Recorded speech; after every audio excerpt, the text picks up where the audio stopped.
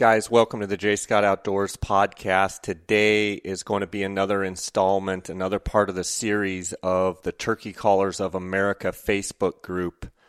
11,000 plus members. It's going to be another part of the series with Chris Parrish, who is a Grand National Champion. He's basically won every turkey calling contest there is. One of the greatest of all times turkey callers. And you're going to get to hear him for a little over an hour answer questions on Facebook, demonstrating calls and talking about setup and talking about all sorts of stuff with turkey calling and turkey hunting. And it's just an unbelievable opportunity. I want to encourage you guys, if you're turkey hunters, whether you've been hunting a long time or whether you're just starting, to get on Facebook and go to Turkey Callers of America and join that Facebook group. It was started by Scott Ellis out of Florida, who's also a turkey calling champion, and they've been kind enough to let me use the audio. Scott gave me permission to use the audio and be able to feature some of the greatest callers of all time, both old and new, some of the new up-and-comers, and some of the what I would call old-timers, and I say that with every bit of utmost respect. So you guys are going to enjoy this. Also, want to bring you up to speed. The Desert Christian Archers is having a spring turkey hunting seminar. Dar Colburn and I did the seminar last year in partnership with the NWTF and the Desert Christian Archers. That is going to be on March 21st at Calvary Church down off I-17, and it's down there right kind of between Cactus and Thunderbird, I believe. We're March 21st. I don't know the time yet. I think it's probably roughly around 6 o'clock. They are also doing a Gould's Turkey Hunt raffle. Dar Colburn, my partner Dar Colburn, and myself with Colburn and Scott Outfitters and GouldsTurkeyHunt.com have partnered with Desert Christian Archers to do a Gould's Turkey Hunt raffle. So for $10, this is for a 2018 hunt with Dar and I down in Sonora, Mexico. And if you want more information about our hunts, you can go to GouldsTurkeyHunt.com. That's GOULDS, GouldsTurkeyHunt.com, or Colburn and Scott Outfitters.com. To purchase your $10 raffle tickets, you can go to desertchristianarchers.org, /raffles/turkey hunt. And for $10, you can buy a raffle ticket, and they are going to be drawing the winner of that hunt March 21st. So about a month away.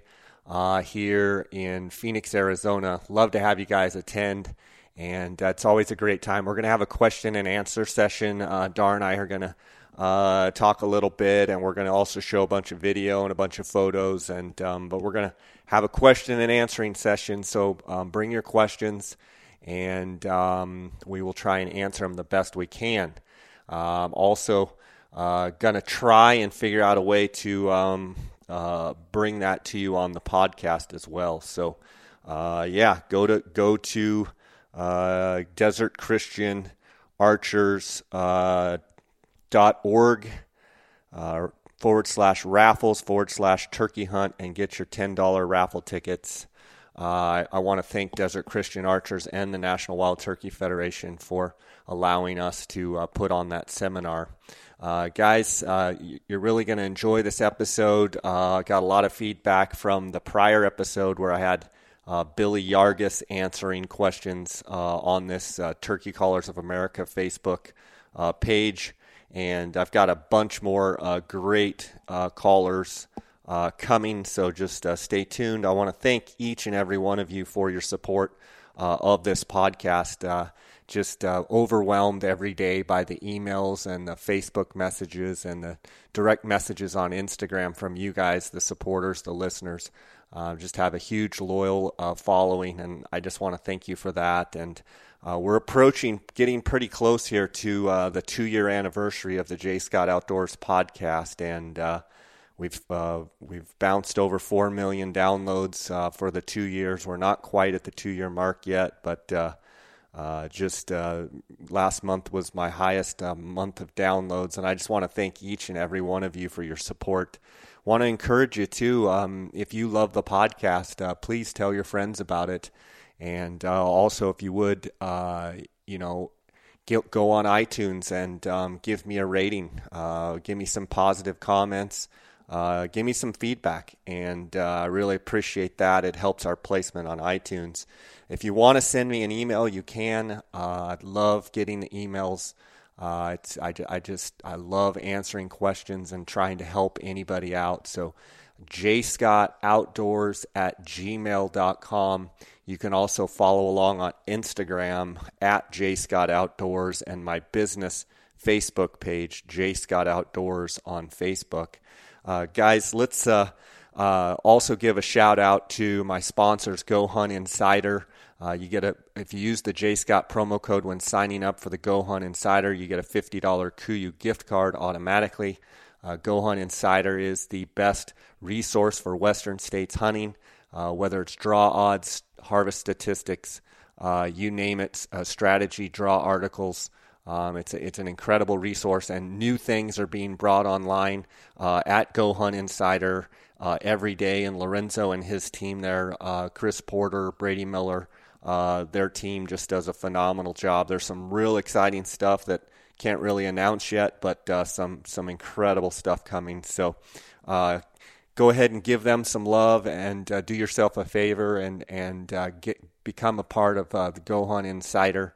Also, phonescope.com. If you use the JScott16 promo code, Cheston Davis and his crew out of Beaver, Utah, do a phenomenal job of taking any spotting scope, any binocular, and mounting any cell phone to that optic and taking great photos and video. I just did a podcast episode with Cheston Davis about the new iPhone 7 Plus, and that gave him a little bit of a run for his money on trying to get the right adapter and get everything working for the 7 Plus, but they've got it all figured out. And he's also in Walmart. So there's 3,600 stores, I believe, across the country, and PhoneScope is in Walmart. But if you use the JScott promo code when you go to phonescope.com, you're going to get it's JScott16, excuse me. If you use that promo code, you're going to get a 10% discount. Also, Outdoorsman's, the Optics Authority, Cody Nelson and his group at the Outdoorsman's there in Phoenix. They are the Optics Authority. Anything you want to know about optics, anything you want to buy, call them. They are experts with anything glassing, anything optics. Have great hunting gear there. Also, use the JScott promo code. You get a 10% discount there with Cody and his crew at the Outdoorsman's. Guys, I want to just thank Facebook, Turkey Callers of America Facebook group, Scott Ellis, for letting me feature this great audio, and there's going to be some other great turkey callers coming. So I'm headed to the National Wild Turkey Federation convention in Nashville. If you're going to be there, send me an Instagram message or email. I've already got a bunch of followers and listeners of the J. Scott Outdoors podcast that I'm going to be meeting with. Love to shake a hand, love to say hi, swap a few turkey hunting stories. So look me up. I'll be right there at the Opryland Hotel at the convention. I want to wish all my compadres that are headed up to Salt Lake City in Utah at the Western Hunting Expo and convention there. I'm sorry I'm going to miss it. I was up there last year and had a great time, and I can't wait to see how it goes up there. Make sure you go by and see Go Hunt. The guys at Go Hunt will be there. The guys at PhoneScope will be there. The guys at the Outdoorsman's will be there, as well as the guys at KUIU. Go by and see Jason and Brendan and the guys at KUIU and say hi. And let's just get right to this episode. And guys, have a good weekend. Started in 1983, called in my first calling competition in 1983, which was I believe was the Mark Twain Open, in fact. That's where I met Walter Parrott. I met Jeff Probst. I met Steve Stoltz. And the list goes on. I can't even remember who all I met there. But I called in a youth division back then. Believe it or not, I know I look like I'm 20 still. But I ended up winning the youth division. And at that point, I kind of got hooked on it and started calling a lot. And nevertheless, it just led into more and more and more. And I've got where I rented videos. I watched Denny Galvis' stuff. I watched Walter on stage. I watched Paul on stage. Jeff Probst. Watched Steve on stage. I watched all these guys and just started picking up different things. Called with Mark Drury. Just so many guys that I got to come up through the ranks with. And I share this before we go on to more questions. And I'm going to have Steve kind of ask me a little bit or answer some questions for me. Not answer, but fill me in on some questions. One of the greatest things that I look back on was being able to call and compete with Dick Kirby. You know, Dick's gone now, and what a shame it is, but I remember calling against him for years and calling against him in the Grand National Champion of Champions. And Dick pioneered so much of what we have done today, and a lot of memories there. A lot of memories with Walter, traveling with Walter, calling with Walter, just fantastic times. And I guess I decided one day that I'd taken enough rear end kickings from all these greats coming up the ladder. I wanted to back out and concentrate on family and doing other things. So that's kind of a little background. I've been doing it a long time. I had been calling, I guess, almost 30 some odd years. So it's been a long road. All right, let's look at some more questions. Let me get these glasses on. I'm getting old now. Someone asked earlier about somebody asked about cutting. About cutting, How can I yes. make my cutting more sharper? Cutting is a call that obviously it's sharp, hard clucks. I run a kind of a medium latex, and I like to run prophylactic underneath it. And the reason why is because that brings the pitch up just a little bit of your call. And that bringing the pitch up automatically sharpens the sound of that cut. So no matter what the cut is in the call, everybody runs a cut that maybe I like a bat wing, I like a combo style cut. The preacher call that I run's a combo style cut. But I like to put backer reeds that are prophylactic, and that increases the pitch of the call automatically. I'll do a little bit of it here.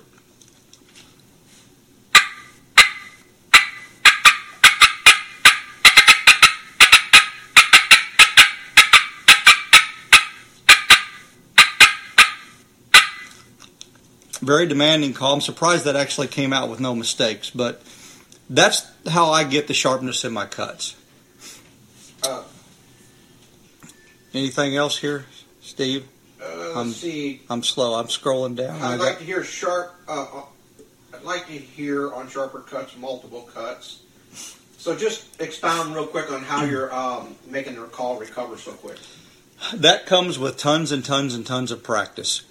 Probably because I talk fast. I can probably run the call a little faster, but just practicing double notes. You hear a hen cutting, most of the time she's kind of what I call tick-tock cutting. So she's buck, buck, buck, buck, buck, buck. I learned to just increase that and make it faster and put that in 2 and 3 and maybe 4 sequence cuts. So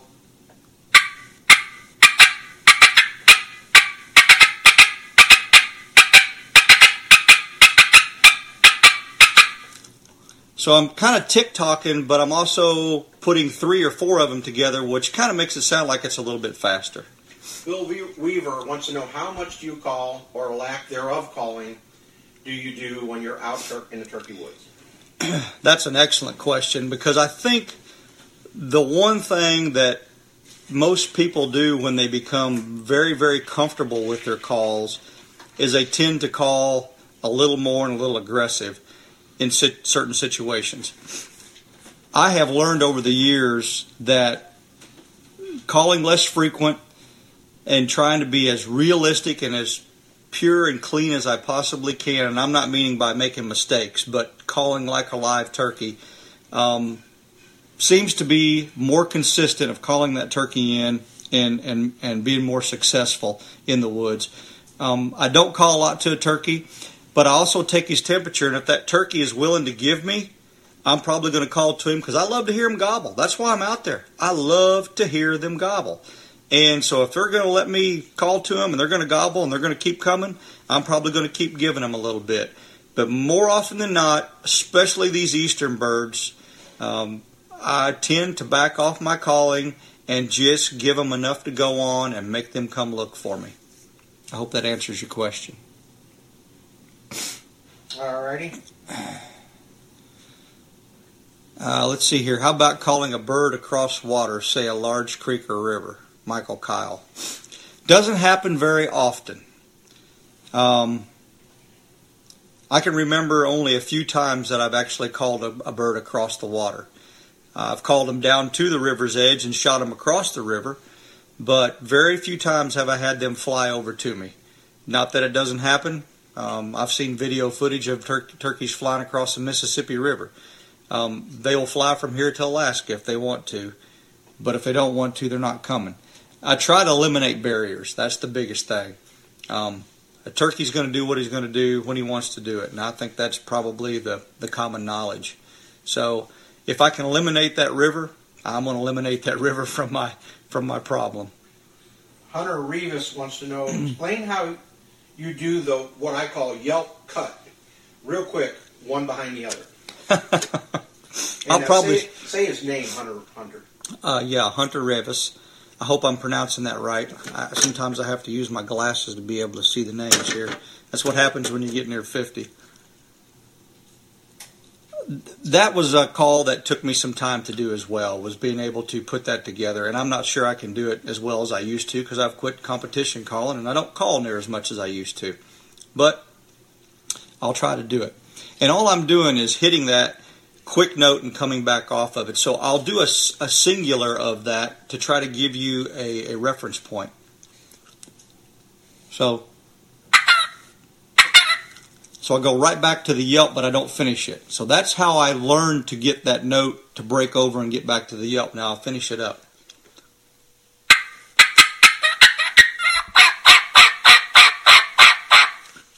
I hope that made sense to you. But practicing those in singular motion, so to speak, and then learning to put it together is the best way that I learned. I couldn't never put it together like that without practicing doing it singular and then being able to put it together.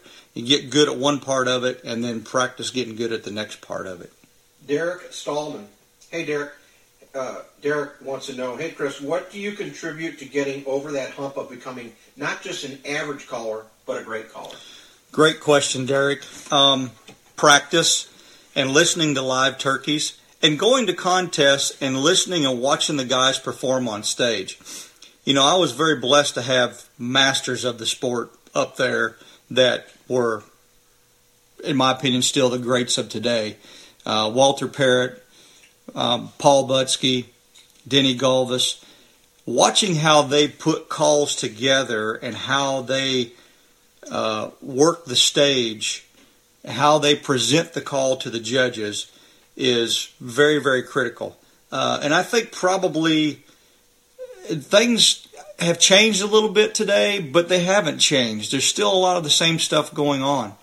I think back in that day, we didn't have time limits. We weren't pressed for time, so calls probably were more natural than they are now, sounding, in my opinion, more realistic as far as the rhythms and the way they're put together because we weren't rushed. Not to say that, Matt Van Sice and some of the other guys put calls together, Billy Yargus, fantastically because they've learned to take their time and put it together. But I think feeling rushed has a tendency of making us call too fast. Listening to live turkeys. It's great to listen to another caller and say, wow, that guy sounds like a real turkey. But real turkeys will teach you how to call and teach you how to put calls in sequence And that is the most critical, absolutely the most critical part of your calling, is learning to call in the same sequence, in the same manner that real hens do. Whether they're yelping, plain yelping, assembly yelping, excited yelping, doing it like they do is, in my opinion, when I started going over the hump, and then putting that together in a great program and practicing that program in the off season time after time till you could literally do it with your eyes closed. That's very, very critical. And I would practice in front of a mirror and practice in front of a camera. Nowadays you've got your phone to do that with, until I was mistake-free, totally mistake-free. And when you can do that consistently on your own, then you can do that consistently up on stage. David Logan says, and folks, you just all heard the best in the business. Well, David, I appreciate that. I'm a long way from that these days, and I don't know as I ever was, but just glad to have had my time on stage and my run on stage, and I was very, very blessed and fortunate to have won and done what I've done. So it's gotten me to where I'm at today. Who would have thought turkey calling? Of all crazy things, God gave me the talent of turkey calling. Why couldn't He give me the talent of playing a guitar or something? Golf.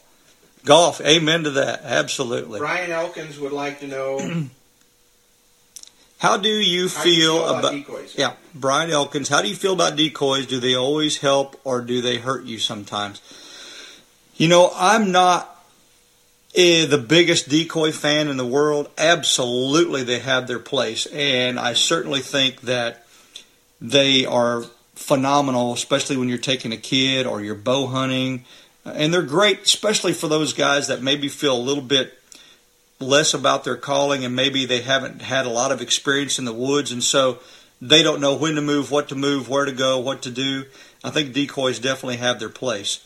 I love to hunt without them because I still love to go in there, get on an old oak ridge, call to a gobbler, and yelp him up on that old oak ridge, strutting to me by himself, thinking that that's a real hen without any distraction. However, when I hunt an open field, when I hunt an area that I've got multiple gobblers in that are henned up, a lot of times I'll sneak in there with a gobbler decoy or a multiple of decoys, and that's the trick. So I'm not against using them.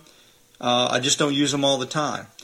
And I think you need to be real critical about when you use them. Early season, when turkeys are kind of bunched up, they're still vying for that dominance. Definitely the strut and gobbler decoy mixed with maybe a Jake decoy and some hens. Excellent, because they're in that dominant mode. They want to figure out who the boss is. They're going to come in there and try to do something. As the season progresses, a lot of times I'll go to just a Jake or a hen, or a Jake and a hen, and maybe at the end of the season I might go back out for a strut and gobbler decoy or just a hen decoy. It all depends on, one, how good a hatch we've had over the last few years, how many Jakes we have out there. I'll give you this bit of advice. Using a decoy in the woods, especially if it's very thick, when you set it up, the problem is a lot of times the turkeys don't see it until they get close to it. And when they get really close to it and that decoy is in front of them immediately, it has a little scare factor to them. Secondly, if you've had a tremendous Jake hatch, or tremendous hatch, and you've got a lot of Jakes, I find sometimes using a Jake decoy in that situation is not the best, simply because those Jakes will oftentimes run a gobbler or two off, and when they do that, that gobbler's shy about coming into that Jake. So I kind of weigh those options. None of what I say is 100% because turkeys are turkeys, but it's just something over the past 43 years of turkey hunting that I found, as a general rule for me, works the best. Ken Jones says, "What's up, dog?" And Ray I joined. Ray I, one of the greats in the industry, and we still have not hunted together, so that's going to have to change real quick.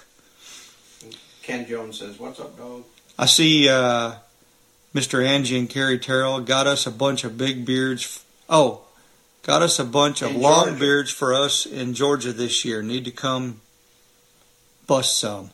Definitely will try to make that happen. That would be a blast. I've never killed the Georgia gobbler. I've hunted turkeys in 32 states, but that's one state I haven't hunted. That's probably Carrie Terrell. It is. I'm sure it is. Angie's his wife, by the way. Emily Lauren Oliver, how do you compare the style of calling from back when y'all and my mom called to how we call now? I like that, y'all and my mom. Hello, Emily. Probably the way the calls are today compared to what they were back in those days, not that they're much different in some styles of cuts, but back then they were just figuring out the cuts and calls, making them raspy. A lot of clear calls were made then, triple reeds, double reeds, 2.5 reeds that had no cuts, or they had an inverted V cut or something like that. So the, bat wing style cuts, the combo cuts, cutter cuts. I know Paul Butsky was one of the first in the business to come out with a cutter cut. Those calls weren't really at their peak of development, and so there wasn't a lot of raspy calling. The style of calling, I think through listening to live turkeys, people like those that I've mentioned, really perfecting the sounds, probably has changed as it's progressed. It's like a lot of other things. You look at the bow. We started off with a recurve. A lot of people still hunt with a recurve. I think they're phenomenal. I wish I was good enough to hunt with one. But then came the compound, and then the compound gets better, and every year there's those little minor improvements.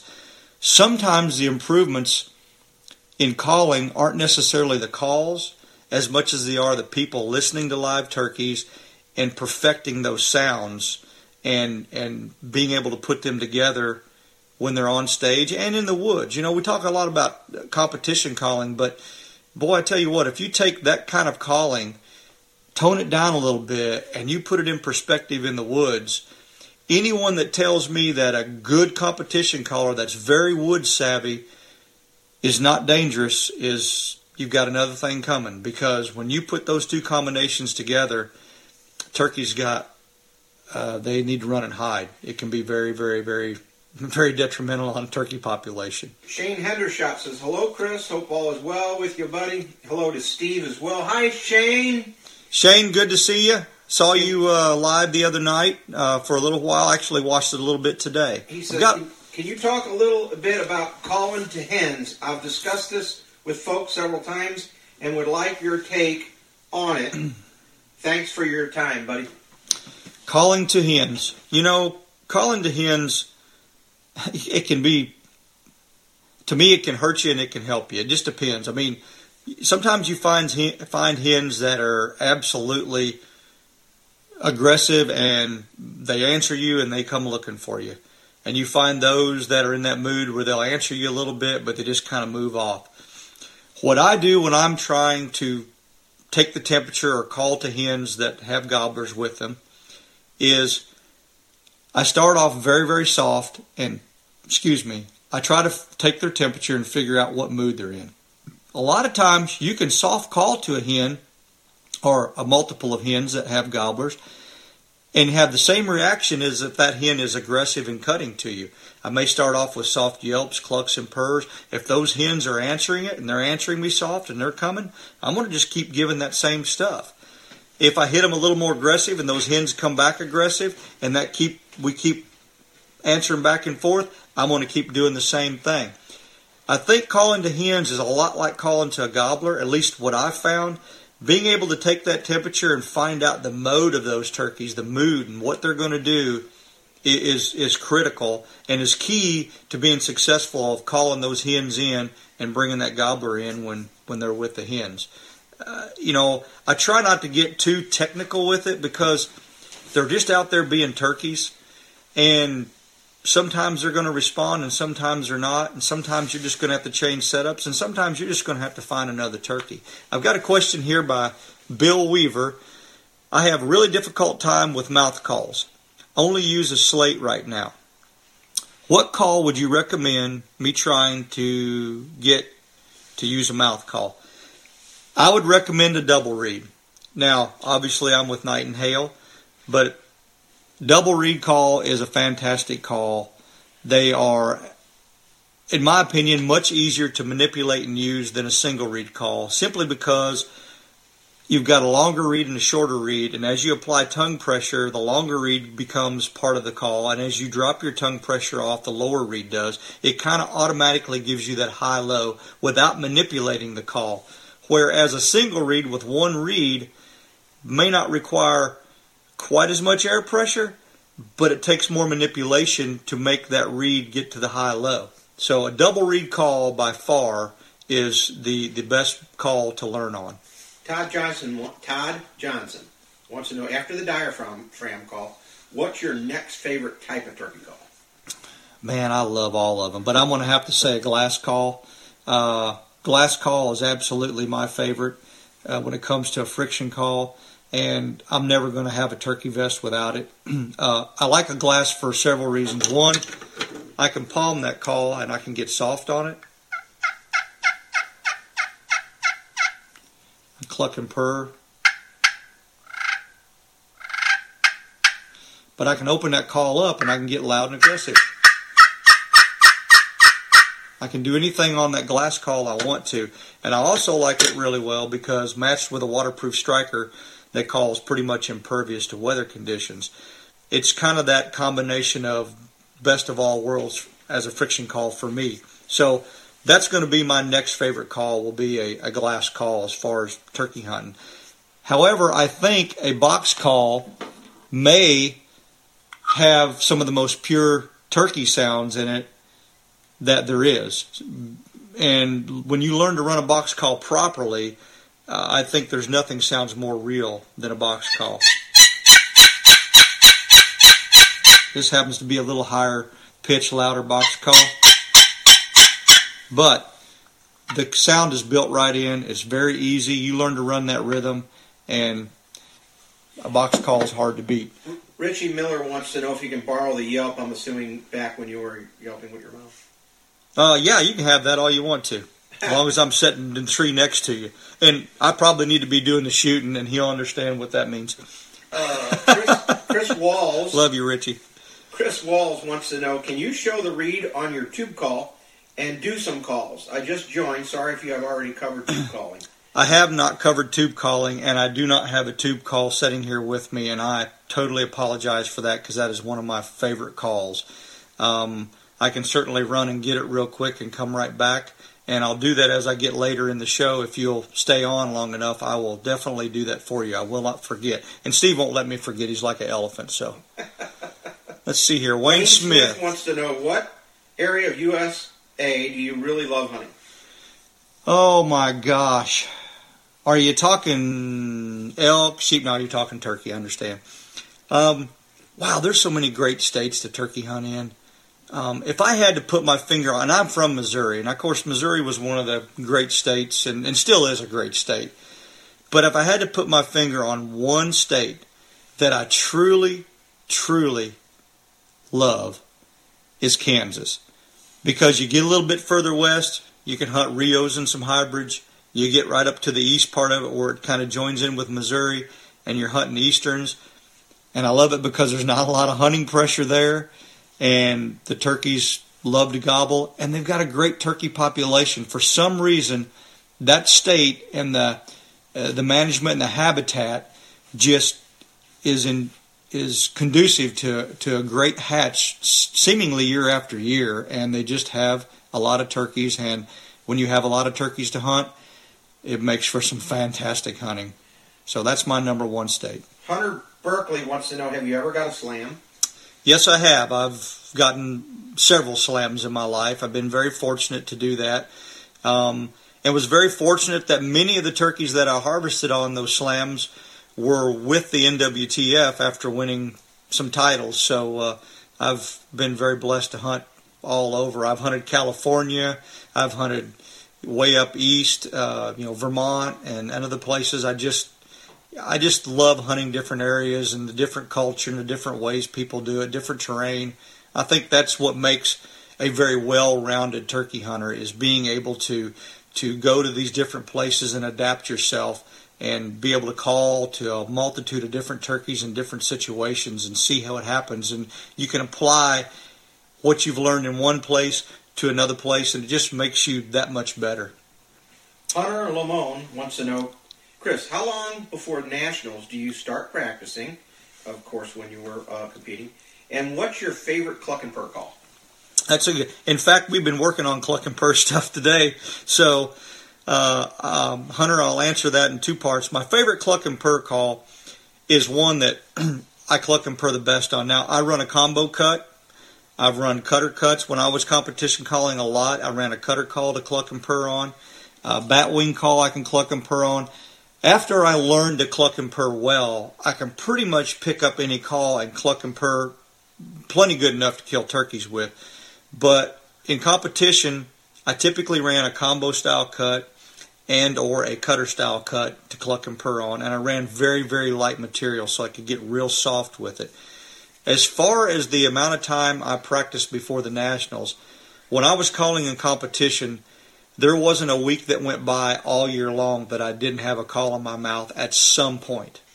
And I practiced a little bit different probably than a lot of people. Once I got to a certain level, I would pick a day and I would practice, say, cutting and cackling and maybe assembly yelping. And the next day I would practice tree calls, cluck and purrs, and keys. And the next day I may practice Jake yelps and Jake gobbles and maybe some combination of calls. And then on the following day I'd run my programs and I'd practice my programs. And that's how I went in sequence to get ready for the Nationals. And I contribute being able to have gotten on stage and I think made very, very, very few mistakes strictly by the way that I actually put my practice together. And as far as cluck and purrs, I've got a call here. I will. This is actually the last call, and I brought this out on purpose because I really run these now. But this is the last cluck and purr call that I actually had in competition, I guess 3 years ago. So I'll see if it actually still runs. I broke it loose earlier, and it wasn't bad, but it's not necessarily great.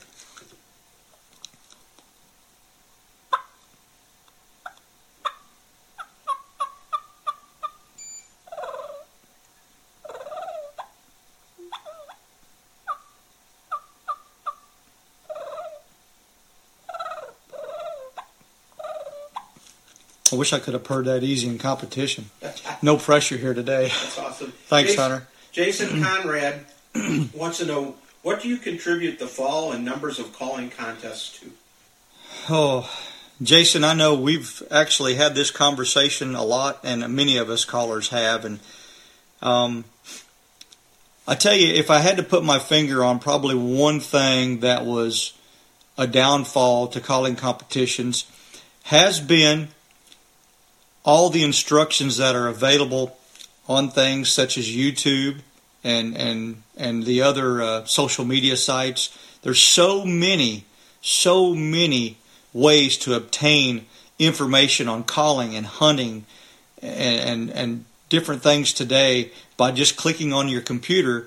I know when I was coming up through the ranks as a caller, one of the ways that people learned was going to calling competitions. They would corner people like Steve and Walter and Paul Butsky and Ray I and those guys, and not only were they wanting to listen to them call, but they were asking them a million questions about what they were doing to be successful hunters. And today, it's all available. You know, we had videos come out. We have DVDs. Now we've got computers. We've got television shows. And I think a lot of it is, too, that sponsorships in these particular type of arenas have gotten more into the social media type sponsorships and digital marketing sponsorships as well as TV sponsorships because they get more bang for their buck. There's more viewership there than there is going to a contest. And as much as we found it exciting, there's some things about it that can wear on you as well. And I think that's kind of what happened to it. And I know that's not a solid answer, but it's the only thing I can come up with because so much of it, and a lot of it is people wanting to run them. Let's face it, it takes a lot of time. And I know Steve's here with me, and he can attest to it. It takes a lot of time to put a contest together and get your judges and get everything lined out. And so with that time consumption going on, especially these smaller contests, in order to get qualified, just don't have enough manpower to put them on, and there's, not enough Indians to put them on. And So I think that with that being said, that's the reason why we've had a lot of fall off in contests. And I think it's a shame. I saw Joe Drake the other night mention this, and it is absolutely a shame. We've seen this go from, I got to live the glory days of it, to it's a struggle right now for people to even get qualified to go to the Nationals, let alone any other contest. The World Championships used to be giant. The U.S. Open, I remember the one before the last one I won was the largest purse in a turkey calling contest, somewhere in the neighborhood of $16,000, $17,000, $18,000 in one crack there. So, yeah, I wish it would come back. Brad Laney wants to know, do you call a lot to a gobbler on the limb? Brad, thanks for the question. I do not, and I do sometimes too. So I'll not contradict myself and try to answer this properly. Most of the time I do not, because what'll happen is that turkey will sit up there and gobble, and he'll wait for you. Hen goes to the gobbler in the woods naturally. That's by nature. So we're reversing nature when we call the gobbler in. I know that's probably nothing new to anyone. So I try to let him know where I'm at with some soft tree calls, some very soft stuff. And if I know he responded to me, I will typically shut up and let him make the next move and get on the ground before I start spitting fire at him a little bit and see what goes on. Now, if he's roosted with hens and those hens are starting to get vocal, and I fear that this may go south on me, I'll pick up the calling a little bit to hopefully make those hens come to me and maybe drag the gobbler with her or with them. So, I weigh the situation. Every time you set up on a turkey, it's going to be a different situation, and that's kind of how I play my game. And, I don't care how good you are, how many years you have underneath your belt, you're going to go home with your hat in your hand. Sometimes more often than you are with a set of spurs in your hand. Joe Slayton says, you have been a leader in the industry with mouth call designs. What is the biggest design that you came up with, or your favorite design? Joe, I appreciate you saying that, and I don't know as I was ever a leader in mouth call designs. I've cut them up to the point where it looks like the dog got a hold of them and chewed them up. But probably my overall favorite out of all of them is I've got a modified bat wing cut and I've got a combo cut that I like. And the critical part of those two style calls is the centering of everything and the openings of everything. And that, to me, is what makes calls really critical and how they run consistent. So those two type of calls would probably be the two calls that are my always go-to calls, and my favorite calls are probably the ones that I prefer to work with. If that answers your question, I hope I didn't short you on that. Emily Oliver wants to know your take on a Jake Yelp, please. Obviously, demonstrate. I'm trying to get mine put together. Okay, I got to put on these readers because I cannot see anything anymore and make sure I get the right call. And I think that's it. So let me get this where it actually will run. Jake Yelp, Gobbler Yelp, I've heard gobblers and jakes alike yelp just like a hen. I've seen big gobblers come to me just like a hen, yelping 90 mile an hour. But obviously, when we think about a jake or a gobbler, we think about a slower rhythm.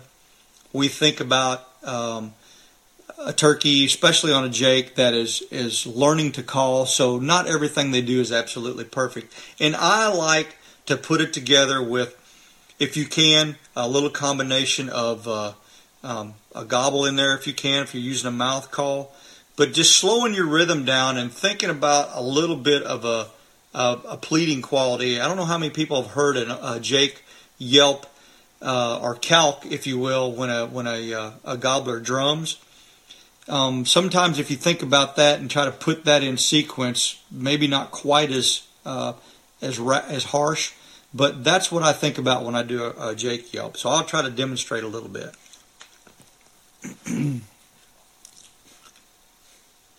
Always got to use the hands, huh?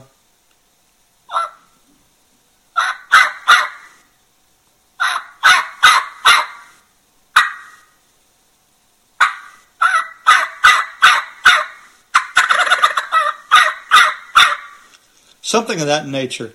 A little bit of pleading, a little bit of excitement. Might even throw a little whistle in there where I'm...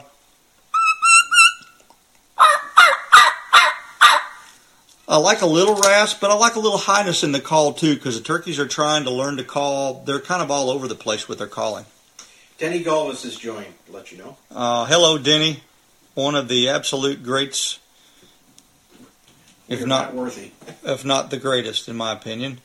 Ricky Brown wants to know: have you ever hunted the Western Mountains of Virginia, and how challenging do you think they are compared to other states?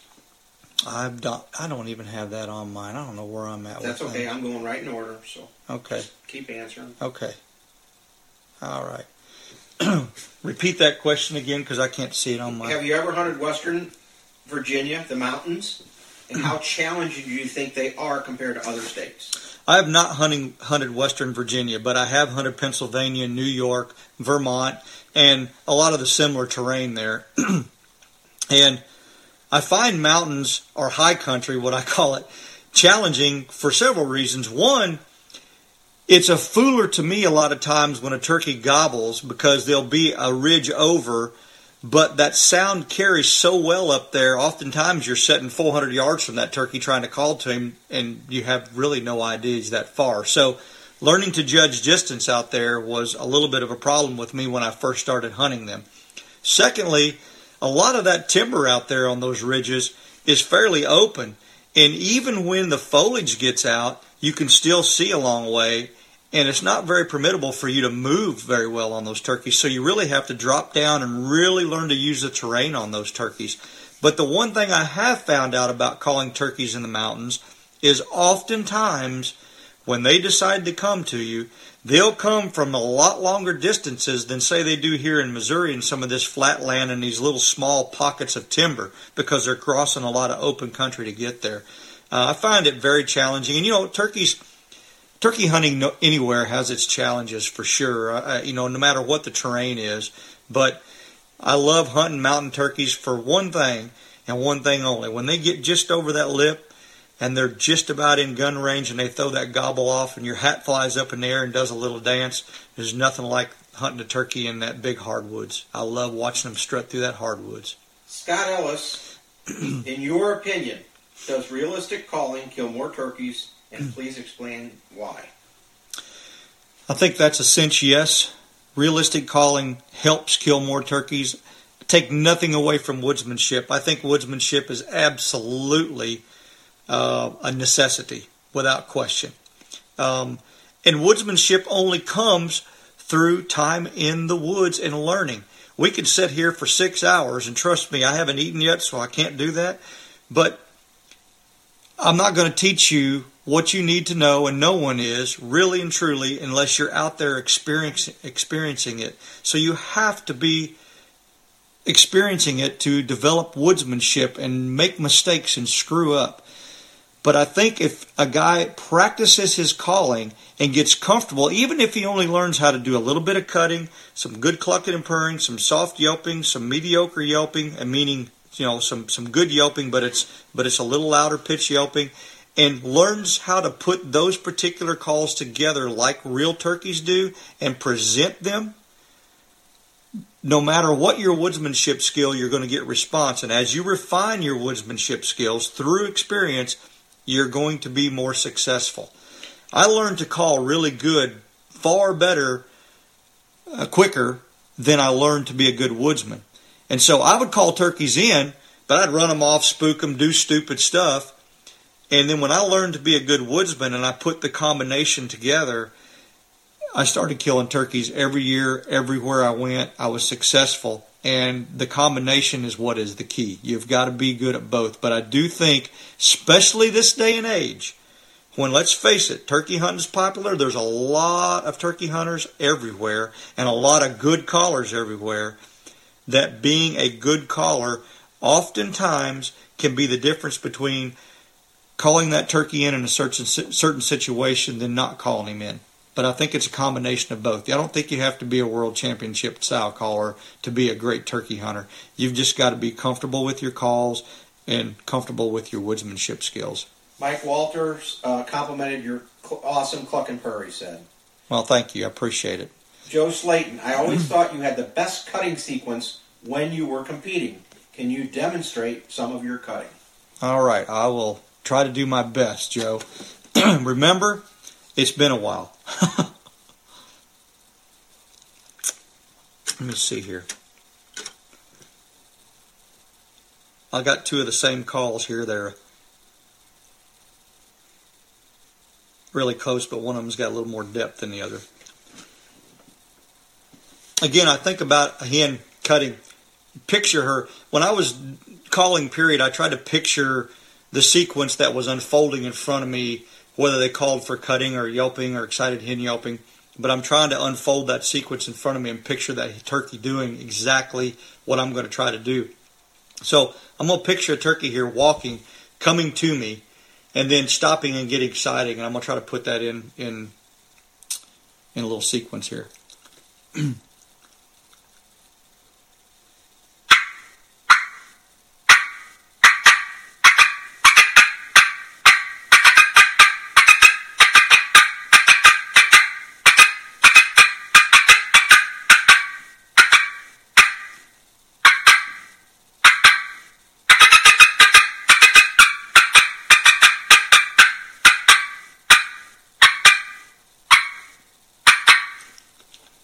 So when you see I speed it up a little bit, of course the call got a fuzz high there, but I'm thinking about that hen kind of pausing and you've called to her, and all of a sudden she blasts back at you, getting real excited, scolding you, and continuing to come to you. So, Donnie Williams wants to know what's your take on extremely warm winter we're having, and does that put us at a disadvantage this spring in the turkey woods?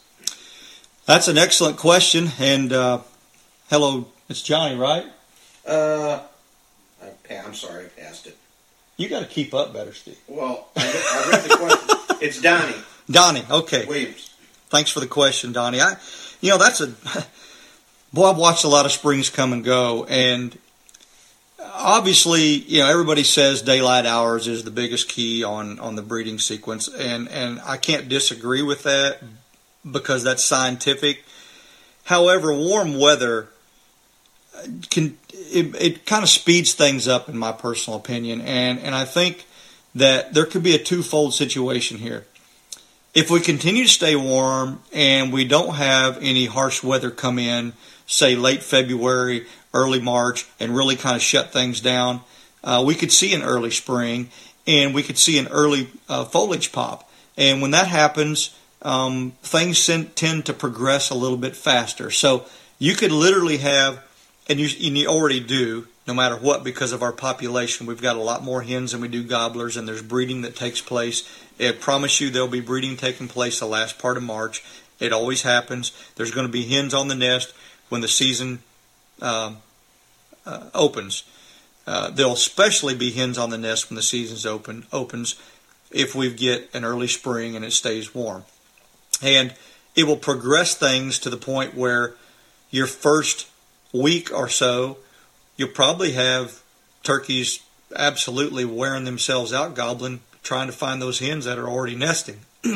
Second week will be a little bit like that. Oftentimes when you have that early spring, that third week, you'll see gobblers not necessarily getting back in their bachelor group, but they'll almost gobble each other in. I've seen it multiple times over the 40-some years I've turkey hunted.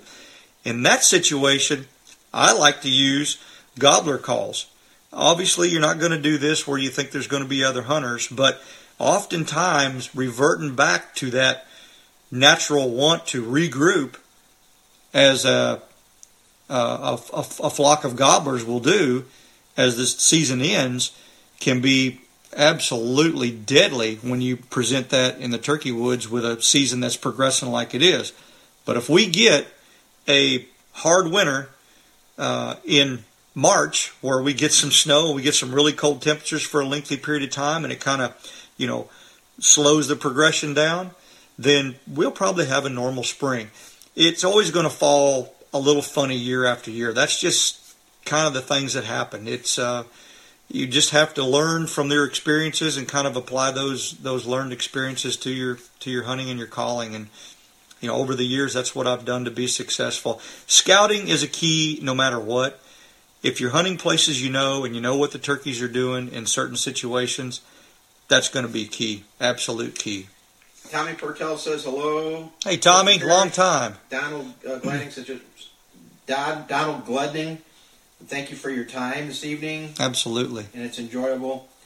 Hello, Mr. Parrish from Steve Sparks. Hello, sir. Matt McLean says good to see you. Ricky Higgins says hello, Chris and Steve. I saw that, Ricky. Good to see you. I hope you make it to the Nationals this year. I see Keith Wallingheimer. Sounding good, brother. I'm not calling anymore. Sam Clement said good stuff, Chris. Good tips. Shane Hendershot here. How do you feel about the scenario format this year for callers in the finals? You know, Shane, we've had discussions about this before, and a lot of us have. I like scenarios, and the reason why I like scenarios is I like the idea of being able to take and put multiple calls together and make it sound like a real... You think about scenarios, you think about the team event. And in my opinion, in the team event, you can sound like a real turkey and put calls together like a real turkey. Not that you can't do it with any other format. But what it does, I think, it allows the caller to have an open mind about what he can do and what he can present. Maybe, I hate to say ad-lib because I don't believe in ad-libbing. It's adding real turkey sounds. But adding stuff in there that is a little bit beyond the normal call, which to me adds realism. So personally, I like the idea behind it, and I think it's going to be a lot of fun for you guys. I really do. Do I miss it? I don't miss the nerves drawing numbers. I hated that. I got bad at drawing numbers in the end. I don't miss the nerves just prior to stepping on stage. I do miss that rush and that high of stepping on stage. I was always able to hold my calm. And I miss the backstage antics among everybody and how we all got together and just had a good time. So there's always going to be a part of it I miss, but I think you guys are going to have a lot of fun with that scenario format. Scott Ellis says, how critical is a top reed overhang and reed spacing in creating a great sounding mouth call? You know, I think it all comes into play. Absolutely. Some people cannot get rasp without having a long overhang. Others don't need a long overhang. I never did have to have a long overhang. I think there's a happy medium by which you make the general public happy, and that's the way a common call has to be built. I think reed spacing can be very critical as well. Sometimes when the reed spacing is a little close, it tends to create a little highness in the call, which sometimes can be carried into that front end, and as you put pressure on the call, it drops in. Sometimes with spacing the call a little wider, it'll go quicker into a rasp and allow a little more depth into the call. It all is also critical to the individual. I can build a call right now that I can run top notch, go wash it off with mouthwash and hand it to Steve, and he may not be able to run the call at all. Everybody has a little bit different I guarantee I won't. way of being able to run the call. So, but I think it all is critical in building a call that is consistent for sure. Ricky Higgins says, hey, Chris and Steve. Hey, Ricky. How you doing? How do you compare stage calling versus in the woods, for example, length of yelping sequence, volume, etc.? See you in a week, he said. Good. He's going to make it. Very good. You know, that question's been asked a million times, and it's still a great question. And like I said earlier, I think good competition callers that can apply their learned knowledge in the woods are, they're dead on turkeys, absolutely.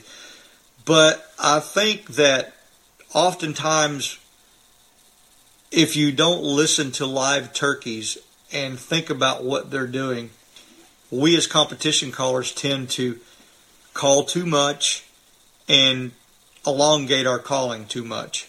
When you hear a hen calling, most of the time, they don't go a long period of time when they're calling. Now, they'll do that when they're excited, assembly yelping sometimes in the fall, or you get a flock of turkeys that are calling back and forth to one another, and two flocks are joining. There can be just a multitude of sounds there. But when you think about that spring-type sequence, you don't hear a lot of just constant calling.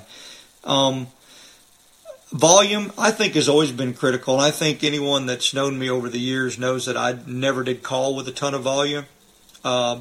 Two reasons why. One, I always blew lighter reeded calls because I could control them, and I learned to control them very early on. And two, when you hear a hen calling, to me, when she's 100 yards away, she doesn't sound much different there than she does when she's right in your lap. And she can control her own volume, just like people can. She can call loud or she can call soft. But I think there's a volume in by which you can be so loud and so obnoxious that regardless of how good it is, it kind of has a tendency of weighing on the unrealistic side. And so I think keeping that volume to the realistic side and keeping your sequences to the realistic side is critical, and I think that's the best way to be real successful in the woods. Ken Jones wants to know, do you think that late season gobblers gobbling each other in has more to do with them hoping the other guy has a hen than it does with them wanting to group back up? I think you kind of hit on that earlier. I think it's 6 1, half a dozen the other, but I think it's a little bit of both. They know when it's over.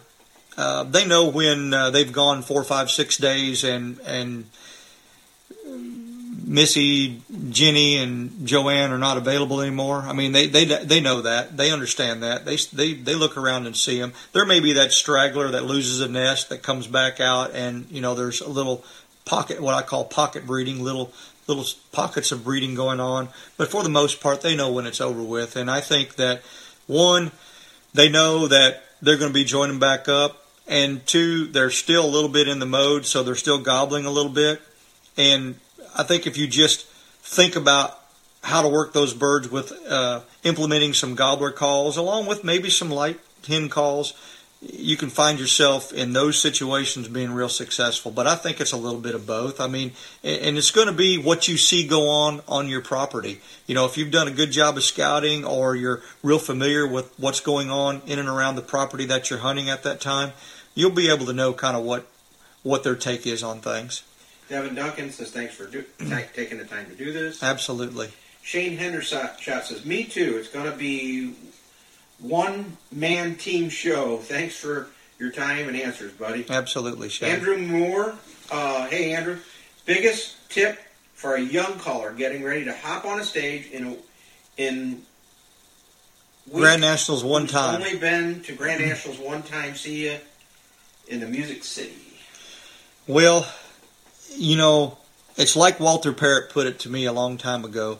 You've got to get stage time. The most important thing that I think helped me over the years before going to what I call the big stage was getting plenty of stage time. Being able to go to smaller contests, and I know there's not very many available. And as I started getting later in my years of calling, was about ready to quit calling, if I found myself traveling further and further trying to find a contest to go to. I know it's Steve and I and several others, Steve Morgenstern and many, we jump in a vehicle and drive 8 hours to go to a contest that might have paid $300 just to get stage time, just to get up on stage and work your calls and kind of work those nerves out. So I recommend you doing that if you can. If you can't, get your dad and your family and whoever to get in front of them and call to them. We used to have little get-togethers here where we'd call to each other and record it and critique each other.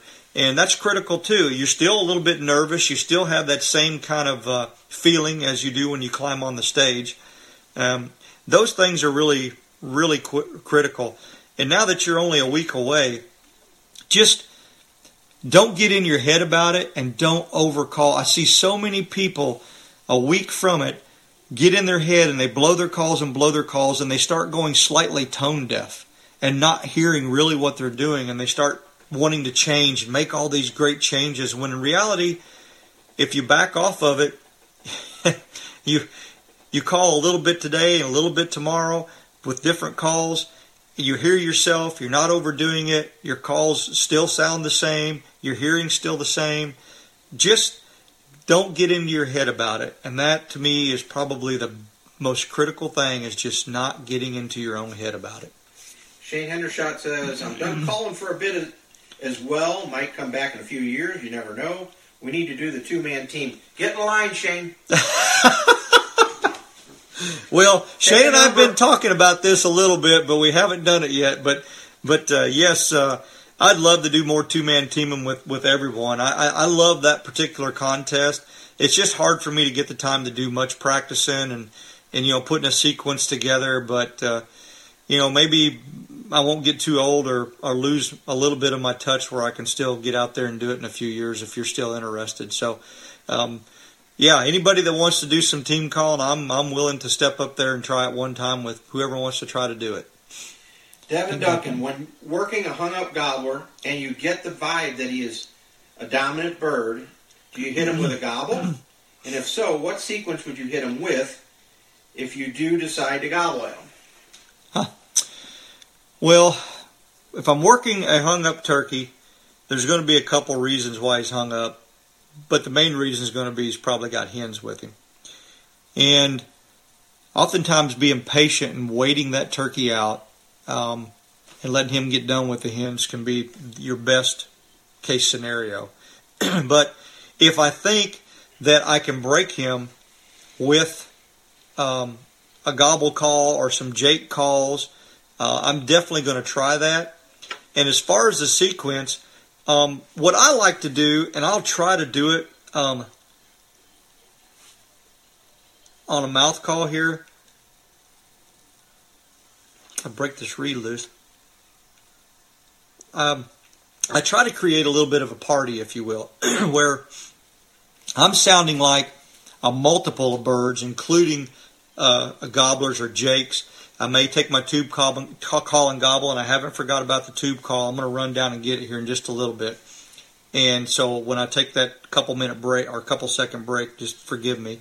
But I try to sound like a multiple of birds, like there's a little party going on. And then I try to create a little bit of a fight where some gobblers have got together, maybe some hens are in there, just a big party. And I'll try to put that together. So I'm going to start off with some yelping back and forth like a couple different hens, and then all of a sudden a gobble, and then I'm going to try to put this scenario together for you.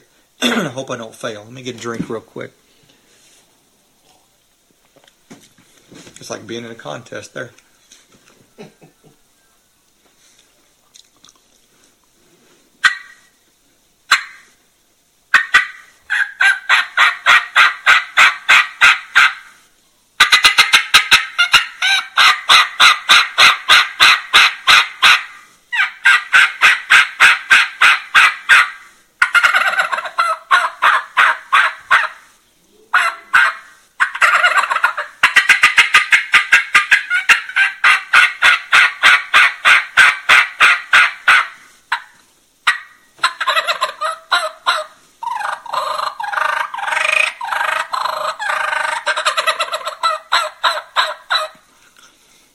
Now, I did that kind of fast. We don't have a lot of time, but those kind of things right there oftentimes create a ton of excitement in other turkeys.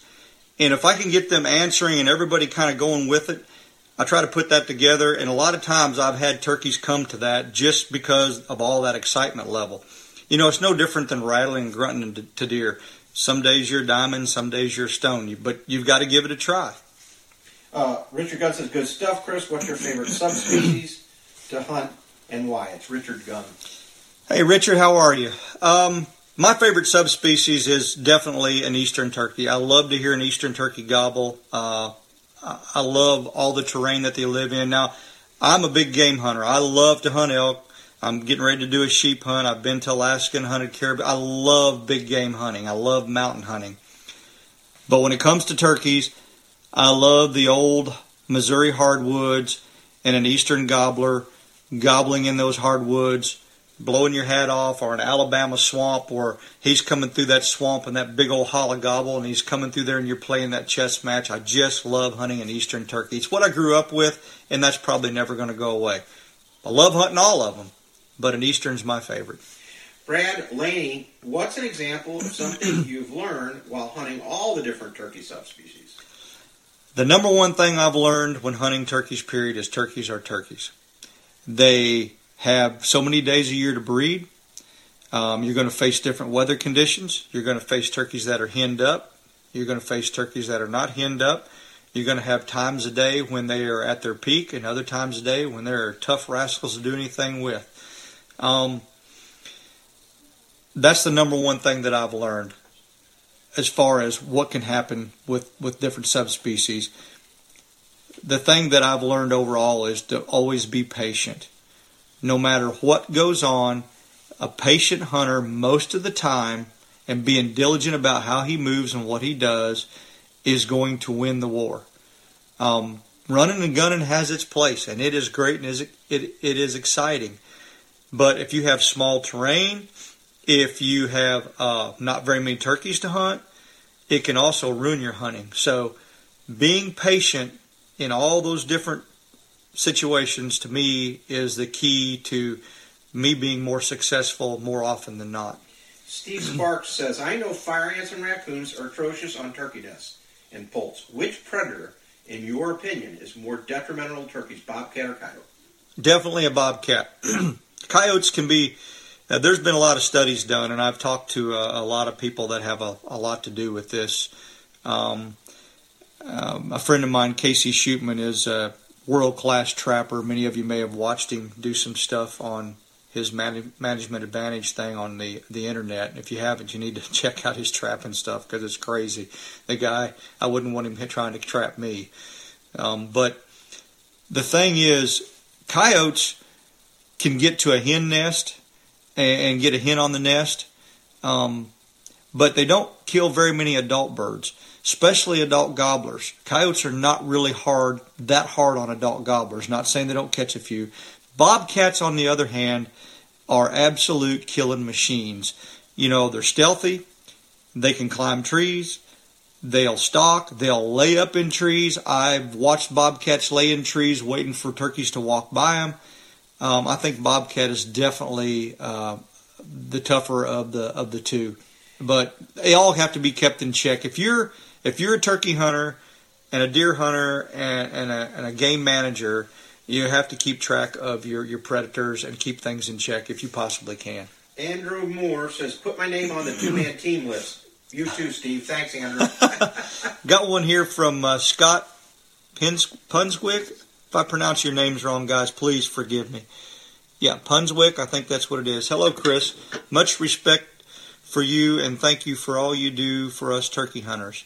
You are one of the all-time best callers, in my opinion.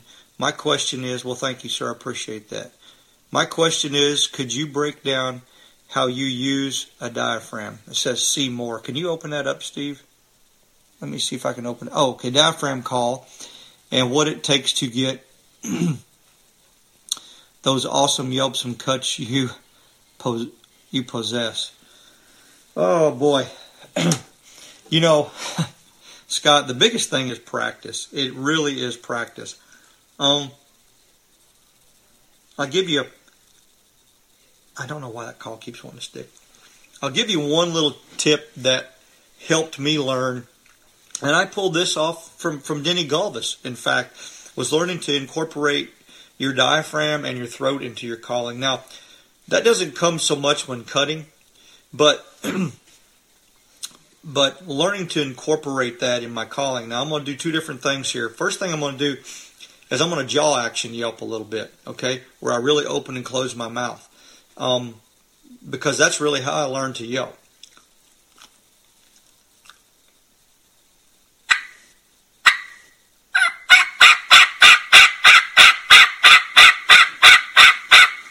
While that sounds really good, I guess it does. It may not sound really good to you guys. If I incorporate my diaphragm into that and I shorten that down a little bit, take a little bit of jaw action out of it, I can get that nasally tone and that sound that hens have coming out of them in a natural way. Because if you watch a hen call, her beak's moving and her body's kind of bouncing a little bit.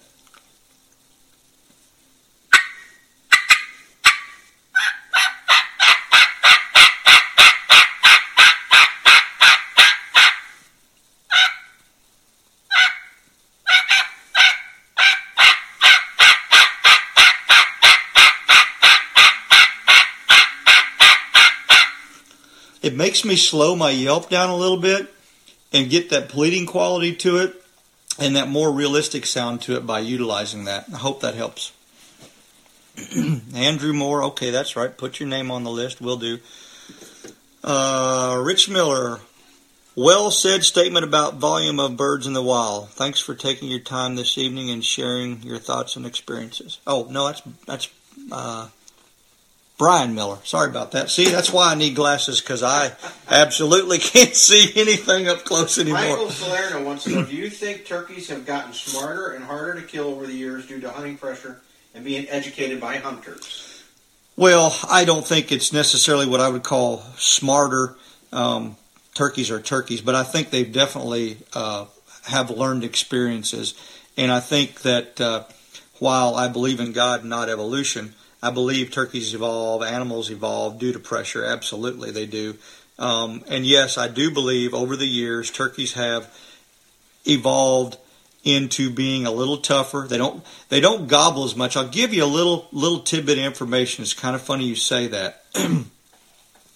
Colonel Dave Harbor wrote 2 books. One was called The American Wild Turkey, and the other was called The American Wild Turkey and Records. I think that was back when they first started doing the record keeping for the NWTF. And then the back of, I forget whichever one. Now, this was copyrighted in the 70s. I've got it downstairs in my library. In the back of it, he states, in the year 2000, will turkeys gobble less frequent? Will they be much tougher to call and more difficult to make come to a call? And will hunters have a tougher time calling those turkeys in? This was a guy that had a book copyrighted in the 70s, was looking that far forward, if you will, to the fact that these turkeys were going to get tougher because hunting pressure was getting to be bigger and bigger and bigger. Yes, I fully feel that turkeys have gotten a little tougher. They've gotten a little wiser to just haphazard. And that all depends on where you're at and the amount of hunting pressure in that particular locality. You know, you may be hunting a 5,000 acre place that, 1 or 2 people ever hunt the place. Those turkeys don't have much pressure on them. They're not going to be any different than what they were in the 70s or 80s. But the turkeys over on this public land, especially Mark Twain National Forest and places that Steve and I cut our teeth hunting, by golly, they hear some things and see some things, and it gets tough. And you just have to learn to adapt your hunting and calling to it. Let's see here. Matt Gibbons, do you hunt any public ground? And if so, what's your favorite way of locating them? First thing I do when I'm hunting public ground is I look for public ground, if I can find it, that has very hard access, meaning you have to walk a long way to get into good core areas. That be whether I'm deer hunting or turkey hunting. And from there, it seems like to me, if you have places that is tough to get to, you'll find that a lot of your pressure's in that first mile and a half. If you can get 2.5 or 3 miles back, you're going to find turkeys that are much less molested. Now, locating them, I locate them the same way I do any other thing. I really prefer to use a locator call for the most part, such as a crow call or an owl hooter. And the reason why is because a lot of times what those turkeys are used to hearing, if they've been pushed back, is somebody walking through there with a box call or a call, a slate call or a mouth call, cutting and yelping, trying to locate them. So going back to a standard locator call sometimes to me is key to making that turkey gobble. I also like a hawk call. A lot of times a hawk call is not used by people. Using calls that people don't use a lot it can be key to striking a turkey. Another tip I'll give you about hunting public land that I've learned over the years is most hunting land pressure comes from Friday, Saturday, and Sunday morning. And so those turkeys are absolutely crazed out by the time Saturday gets there and have no intentions on doing anything. Sunday, they are hiding in a hole, so to speak. Monday, they're starting to poke their head out a little bit. Tuesday, they may gobble a little bit. And Wednesday, they're looking for sherry. And so Wednesday and Thursday, if I'm going to hunt public land, I try to key in on during the week Tuesday, Wednesday, and Thursday time periods when there's no pressure and those birds haven't been pressured in several days. And literally, you can walk into places that people have had 25 cars parked on Saturday, and on Wednesday go kill that gobbler because he's just unpressured at that point and he's back to being his normal self, if there's any normalcy to it. David Simonton wants to know, evening, Chris and Steve, and hello from Mississippi. Hunted Mississippi and where? Well, I know Steve's hunted Mississippi quite a little bit, and I've hunted Mississippi as well. In fact, I hunted Mississippi in the mid-'90s, years ago, and enjoy hunting Mississippi. I know Mississippi went through quite a little deal with some turkey kill. I guess it was turkey pox or whatever got into some of the regions there, and there was a lot of kill off there, and it got to be pretty tough. And some of that was going on, I think, when I was hunting. But I enjoyed it. Loved hunting those big hardwood bottoms. Just, man, I tell you, I hunted some paper company where there was some cut over, but there was also some hardwood still there, those big hardwood drains. Really enjoyed it. Fun hunting. Enjoy hunting Mississippi. You got an invite? I was near Crystal Springs is where I was, just so that you know. Steve Sparks would like to invite you to his 12,000-acre lease that is loaded with birds in central Alabama, and he has his phone number on here. Write that phone number down. And Steve, I'm on Facebook. If you will friend me, if we're not friends, you can friend me and private message me. I would love to. I'm in Alabama a lot. Let's see here. Michael, let me get these glasses on again. Salerno. Michael Salerno. Do you think turkeys have gotten... Oh, that's the one you already asked. I'm way behind. Kevin I'm far. Patrick wants to know, hello, Chris and Steve. Hi, Kevin. Do you think it is harder to win the Grand National Calling Contest now than it was 20 years ago? Or do you think that it is still even ground once you reach that level in calling? Well, one thing you have to keep in mind, 20 years ago, you still had the same amount of really tough callers. And so with that being said, yes, it was as hard to win 20 years ago. In fact, many of the same callers winning today were calling 20 years ago. So, yes, it was just as hard to win. Maybe in some sense, a little bit harder, and I'll tell you why. Here's the deal. Back then we had more callers in the preliminary round of the Grand Nationals, if I'm recalling right, and many times we had 60 callers. Those 60 callers would be split up into two rooms, meaning 30 in one room and 30 in another room. You had to call to make the top 6 in one of those rooms, and then move on to the big stage. So, in a lot of ways, it was tougher, simply because there were more callers, there was more chances of you not getting chosen, whether you called good or not. And I'm not going to say it was tougher. I'm going to retract that a little bit. It was just as tough due to the circumstances. And the calling, in my opinion, for the day and time was just as good. And I'll promise you, Walter Parrott sounded more like a turkey then than ever. And I think today, if he practiced and he got himself back to where he was when he quit calling, meaning stage comfortable and ready to roll, he could compete and win today. Billy Yargis hasn't changed his calling in years. Still calls phenomenal. Gets out there and wins. Matt Van Sice, Shane Hendershot, Joe Drake still winning calling contest. I think that it's... Fat Boy sometimes. Yeah. Old Steve still wins some contests. I think it's just a matter of you have a lucky day and you have a non-lucky day. And I saw something from Rich Miller that says I'm supposed to be working Tuesdays through Thursday. You know, our season ends at 1 o'clock. I get more work done between 1 and 4 than most people do all day. All right. David Wax says sounds awesome and a lot of good information, sir. George Sloan says, hey, Chris, thanks for going live. Do you have a favorite turkey gun?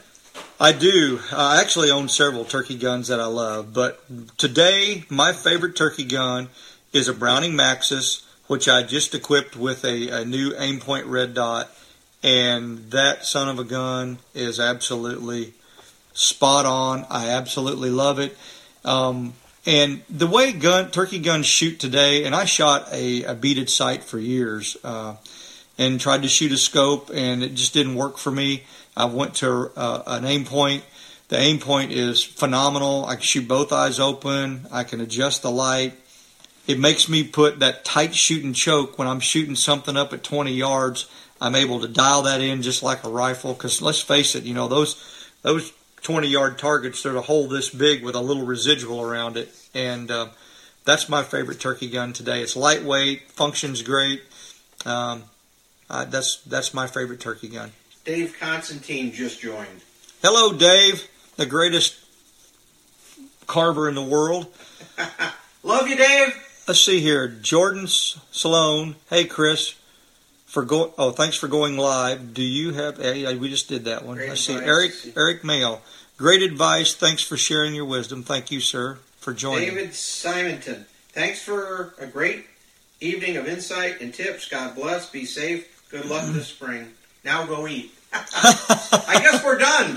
Well, it is 7:18, and time has absolutely flown. Guys, I absolutely appreciate your time and your questions, and I apologize if I didn't get to anything. But I tell you what I'm going to do on my Facebook page tomorrow, because I didn't get the tube call. I'm not going to do it tomorrow. I'll do it tonight. If you will, okay, I've got 3 or 4 people talking about tube call. So, Steve, step over here. Show your ugly mug long enough for me to go get the tube call. It's me again. I'm the only one that's been on twice in one season. But I'm out here. We just filmed a round of safety tips to cover from my fall on November 5th. As you know, I fell out of a tree, limb snapped, broke my back, my leg, and my rib. I'm recovered almost 100%. Go back to work in 2 weeks, so all is fine. So what we did is we went out to the tree that I actually fell at and filmed the limb that snapped. We filmed safety tips. Chris now has, of course, a tagline in the tree. But we wanted to do just a strong message for my show, Buckman, for Season 3, about how important it is to be tagged in all the way up the tree and all the way down. Always be tagged in. So that's what I'm out here doing right now, and just so happens Chris is on tonight. All right. He's just went to get a tube call, and he'll get back with you. I'm here. Right here. I made it. Picked it up. I used the new Nightingale tube call. We designed it a little bit longer with a slight flare instead of like the goose flare that we had on. And I use a medium piece of latex. Our calls come with a heavier green, which is really suited great for gobbling. But lighter one, you can do it all on. And I like to use my calls to cut and yelp on. So we'll get a little bit of this going here.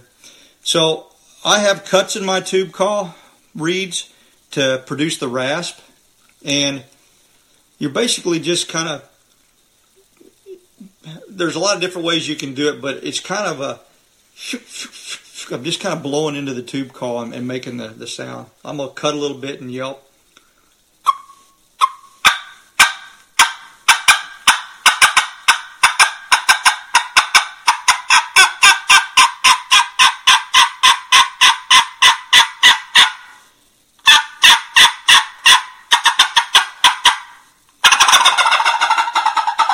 You can gobble on it. You can Jake yelp on it.